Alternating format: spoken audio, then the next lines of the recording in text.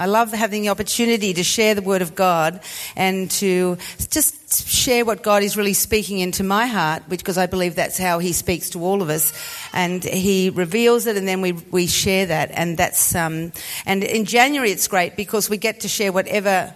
Like, it's a free topic in January, so it's really exciting to be able to share what really is not necessarily on the list. So that was great. And last week, Steve talked to us about drift and how easy it is to drift, and that was a really good reminder. And you know, as Rihanna just talked about what Jess said, and today this is another thing about helping us to be prepared as we begin 2019. Now, I'm a teacher, and I've taught primary school and English, and when you teach primary school, you teach English, a lot of the things that you do is you use literature and stories. And it's really interesting that many of the stories that you read about, particularly for children, they're based around this idea of children wanting something. So that, that children love magic and they love the power of something. Like, so children making a wish, or, we think about Aladdin and the genie giving 3 wishes for something that they could want, whatever you want. Or many of the stories that attract people around a special power to be able to do something. And this sort of captivates people's interest, a wish for something or a power to do something. And why is that? Why does it captivate people? Because everyone wants something that they don't have. Everyone wants this elusive thing or this elusive power. And what it does when we know as adults we grow up and we can't actually make a wish, and although we still, have birthdays and we say make a wish and all that sort of thing, and people wish for something. But when we come down to it, the fact is that as adults we realise that probably, that the magic is not really there, and our wish is probably not going to come true magically. So what we do is we plan to make it happen. So we have this desire, and so it drives us to action, to do something to achieve that desire. It may make us save. We have this thing we really want, and so we're prepared to save so we can get it. Some people even gamble because they want to fast-track the process of getting it, or try to anyway. Some people even resort to stealing because people become desperate about this one thing that they want.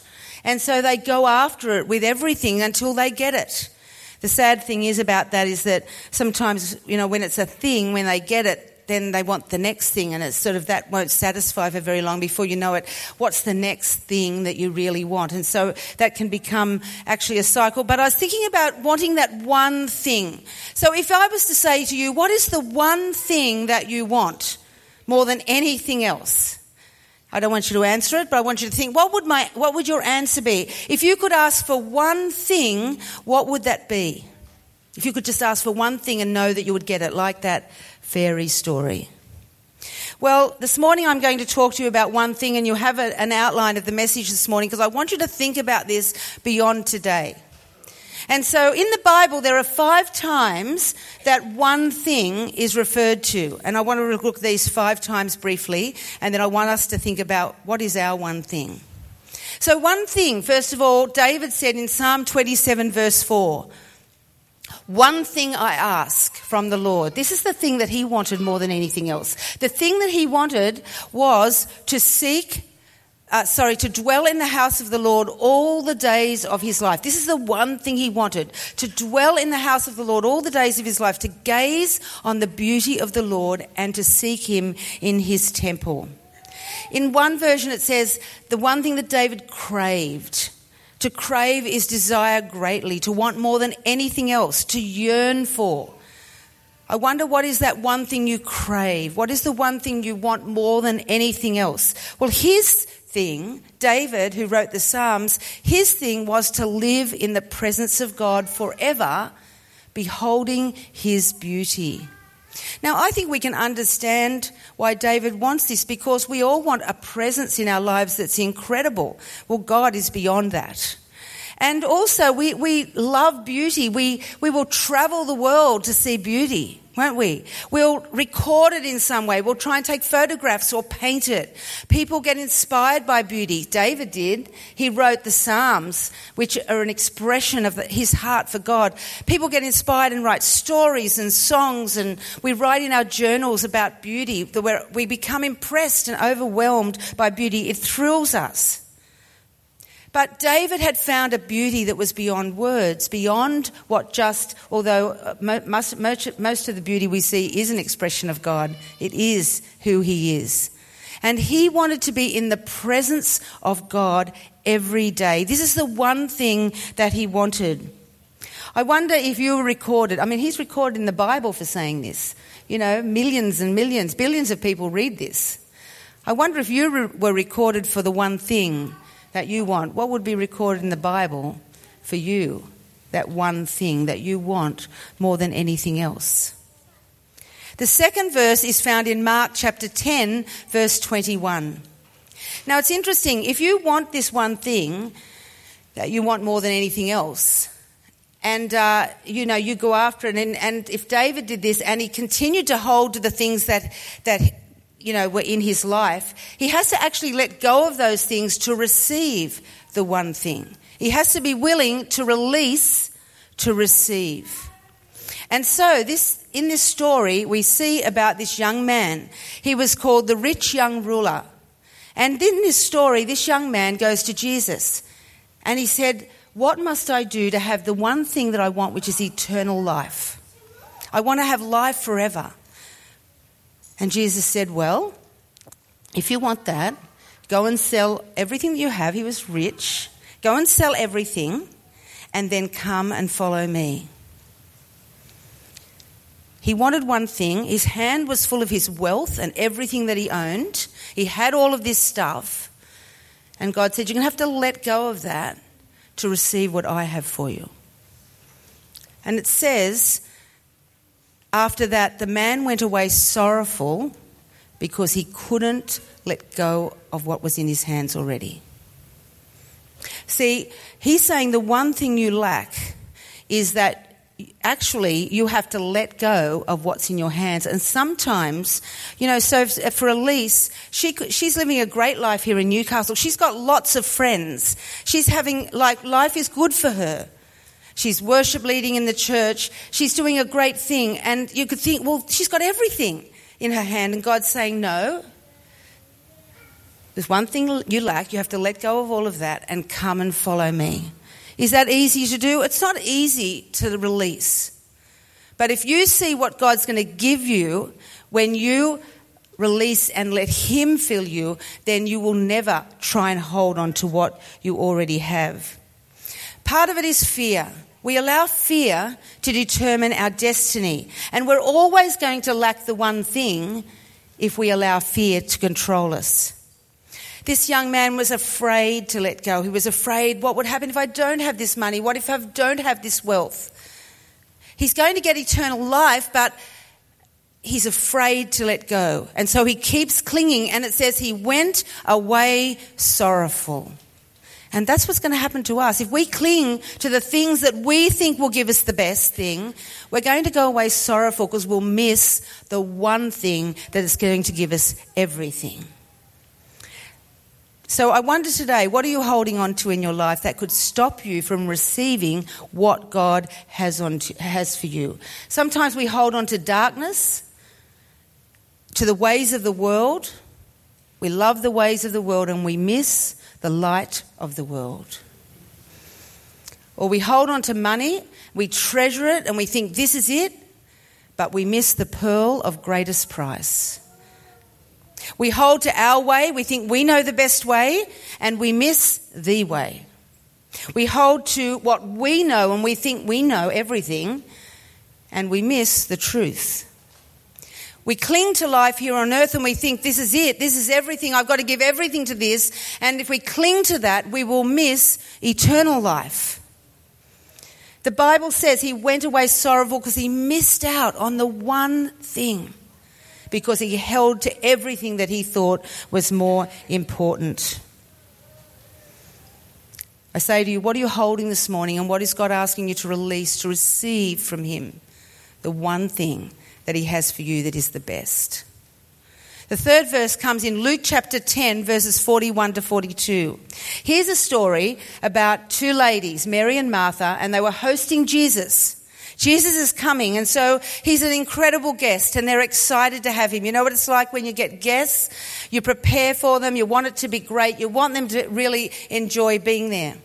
And so Martha is busy in the kitchen, getting organised, busying herself so that she can do everything possible. And she's very annoyed with Mary because Mary's just hanging with Jesus. She wants to hang with Jesus, but she thinks she needs to do this before she does that. And so she's annoyed with Mary because she's not helping. She's annoyed with Jesus probably because he's talking to Mary and not to her. And so she's fully annoyed and distracted and busy. And what does Jesus say to her? There's only one thing that is needed. One thing. Martha, you are worried and troubled over so many things, but just one thing is needed. Mary has chosen the right thing, and it will not be taken away from her. Martha was focused on doing a good thing, but she missed out on the best thing. Busyness can be our worst enemy because we get so busy doing that we miss being in his presence. We get distracted by the tasks and miss out on his presence. And we're so busy going after the good things of life that we actually overlook the fact that he is the good thing. He is. And all we need to do is to be with him and we will have everything. You know, God is not asking us to try harder. He's not wanting us to strive to find him. He doesn't want us to prove by what we do that we love him. He says there is only one thing that is needed. Be still and know that I am God. Be with me, because when you have him, you have everything. It's interesting, as I said before, that when Martha was so busy, she was distracted and annoyed. And you know, sometimes when we mistakenly think that what we do for God is what's going to get his favour and get his blessing, we actually can become distracted and annoyed too. We get distracted by what we have to do, and we even may get annoyed when God doesn't reward us the way that we think he should. But you know, we've got to remember our reward is him. Jesus himself is our reward. And so it's not about doing so that we can get rewarded. It's about knowing him so that we can be with him, and out of that we do what he calls us to do.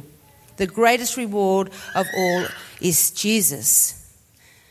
Martha wanted it, but she missed it. Mary chose it, and he couldn't be taken away from her.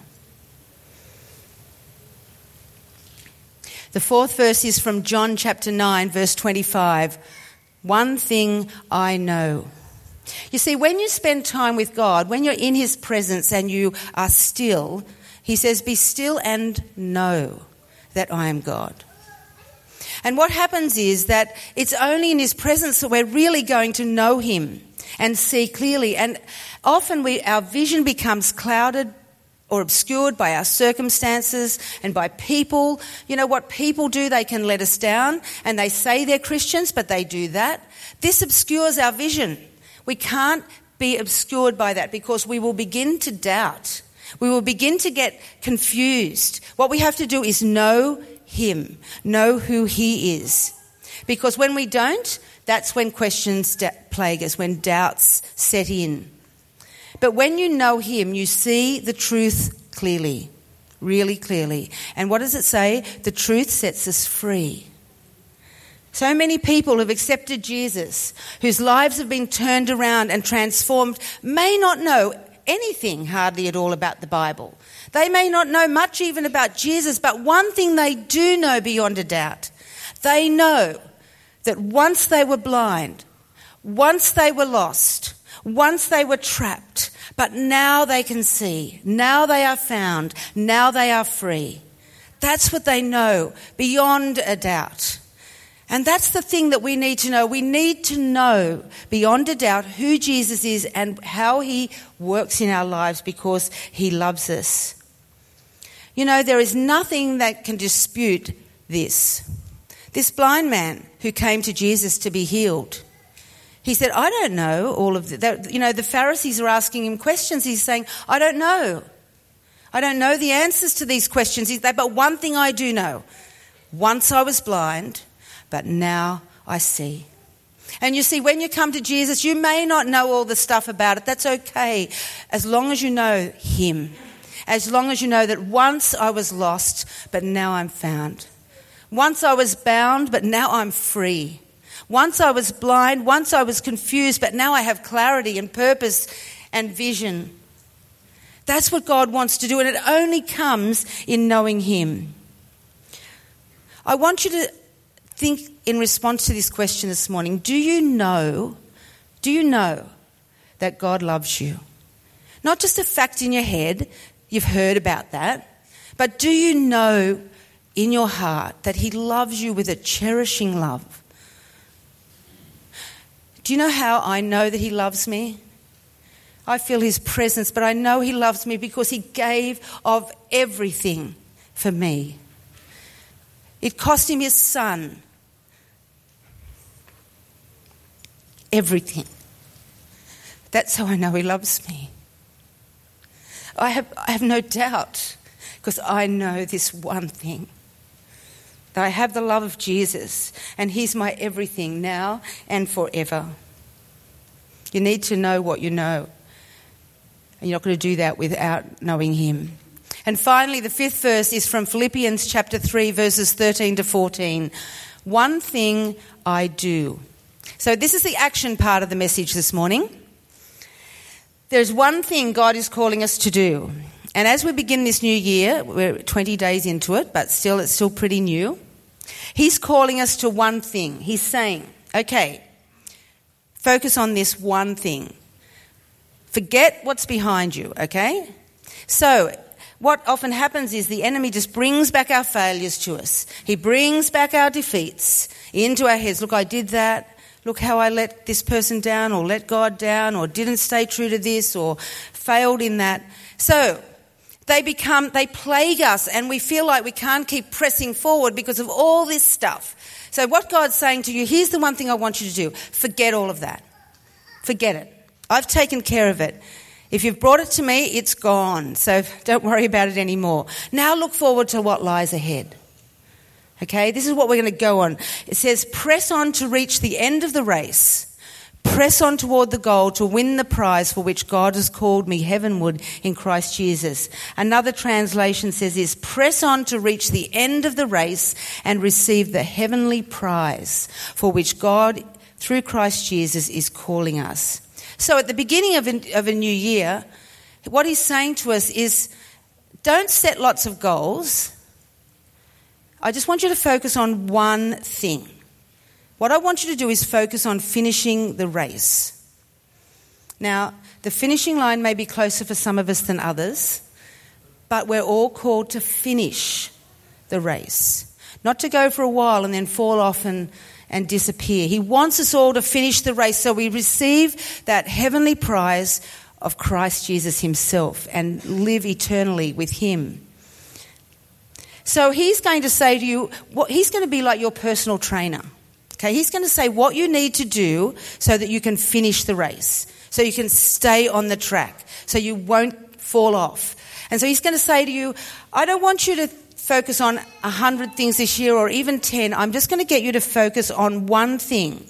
You're going to forget what's behind. Now focus on this for this time in your life. Now, at this time, we know personal change is always on our minds. It's just something the world puts it to us. We start a new year in our jobs and we're looking at what's the goals for this year and all that sort of thing. And what we tend to do is we make these goals or resolutions, and our resolutions often are just sweeping promises that we actually can never do. I read this, that New Year's resolutions are actually last year's confessions. We swear we'll be more organised next year because last year we were so disorganised. And often our resolutions are very vague and shallow, and there are a lot of them. But what this verse is, says focus on one thing. I'm saying this over and over so that you get it into your mind. It's just one thing. Narrow down your vision, because if you try and focus on too many things, you'll do nothing. All right? That's what happens. If we focus on everything, we do nothing. And so we have to be specific. And so what I want to do, if you turn to the other side, I'm going to show you how you can do this. What I want you to do is a suggestion. I'm not saying you have to do this, but I think it'll help, is to choose one word only. It's hard to limit it to one word, but one word, which will serve as a lens for your life this year. You look through this of how God is going to work in and through you. And that will help you to pay attention to that area of your heart that God wants to work on in your life this year. Now, this one word I want to share with you personally. I really believe that it will help you, and it's certainly helped me. So I'm just going to tell you a little bit about what I've done already. So towards the end of the year, after a very busy conclusion to the year, I really stopped, and I felt that God really wanted. I said to God, "What do you really want me to focus on now this coming season in my life?" And I felt that I struggle with anxiety and I struggle with worry, and I can get very anxious about things, and it even can physically affect me. And so I felt that the word that God was really saying to me was trust. I want you to trust me. And so I felt that was going to be the one word. So I started I had this wonderful break between Christmas and when I went back to work of just having time with God. I mean, a lot of time. And really praying and reading and seeking Him. And as I went on, as we came into the beginning, by this stage was about a week and we're just starting the new year, I felt God say to me really clearly, "Pam, if you know me, you will trust me." With such conviction of my heart, I thought, it's not about trying to trust. That's sort of like our effort to trust. But what He was saying to me, "Pam, if you really know who I am, you know me, you will trust me." And so I felt that God was taking me further than the word trust. As I was waiting on Him, I had to go a step further. And the word that He really said to me for this year is intimacy. I want you to know me. I want you to have this intimate relationship with me where you know me and I know you, and we have this together. And so how do we find that word? Well, if you go to the back of your sheet, and it's on the screen as well, the first thing we do, it's a 3-step process. You don't have to do it this way, but this is just a guide possibly to help you. The first step is to ask yourself, look into your heart and ask yourself, what do I need to do to keep me pressing forward in this race? What's in my way? What needs to go? What is the thing that's holding me back from pressing forward? When you honestly answer that question, God will begin to speak to your heart about the area of your life that He will want to work on to help you. You've got to be honest in this. It's not something anyone else needs to know about. I shared with you because it's a journey that I'm on with God, and I feel that to share it will help keep me accountable. That you can say to me, "Pam, how are you going with that? How are you going with knowing God better?" I'm open to be asked that question because I want to be accountable to what God speaks into my spirit. And then after you've asked yourselves those questions, then you need to look up to God Himself and receive from Him what He is saying, the Word. It can be through Scripture. It'll come to you and He'll speak into your spirit, and you'll know because you'll have this conviction in your heart. And you may not want to hear it, so you may just turn away from it. But if you listen to the conviction of your heart and respond to that, that is what God's going to do. And you will be amazed by the way that He outworks that. So the question then is, what do you want to do in me and through me, Lord, this year? Write it down. Write this down. It's going to take more than a moment. It may be something God's already been speaking and you know already what He's saying. And then finally, you have to live it out. My suggestion to you is I put it on the screensaver of my phone so that every time I go to my phone, the word intimacy is there with a word of God and a prayer, an attitude of prayers. So keep it before you. Put it up on your fridge. Put it on your mirror. Do something that keeps it ever before you, because what gets your attention gets your focus. So keep it before you so that it's prominent.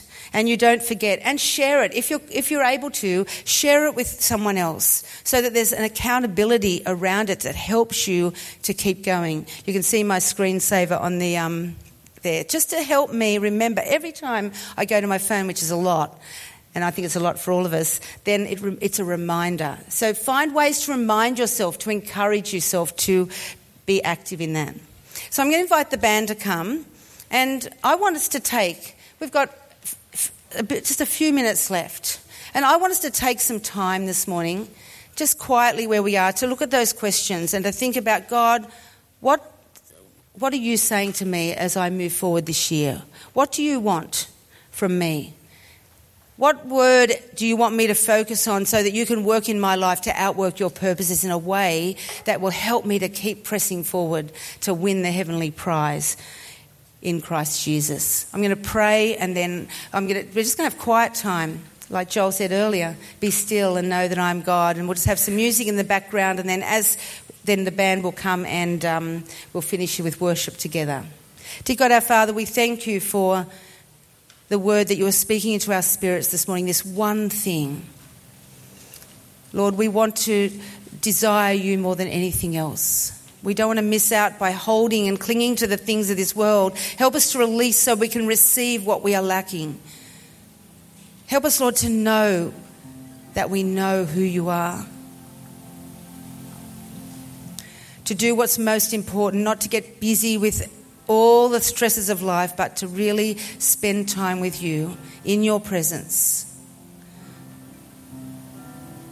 And then to live it out as we run the race of life that you have set for us. I pray for each person here, God, that you will right now, Holy Spirit, bring revelation.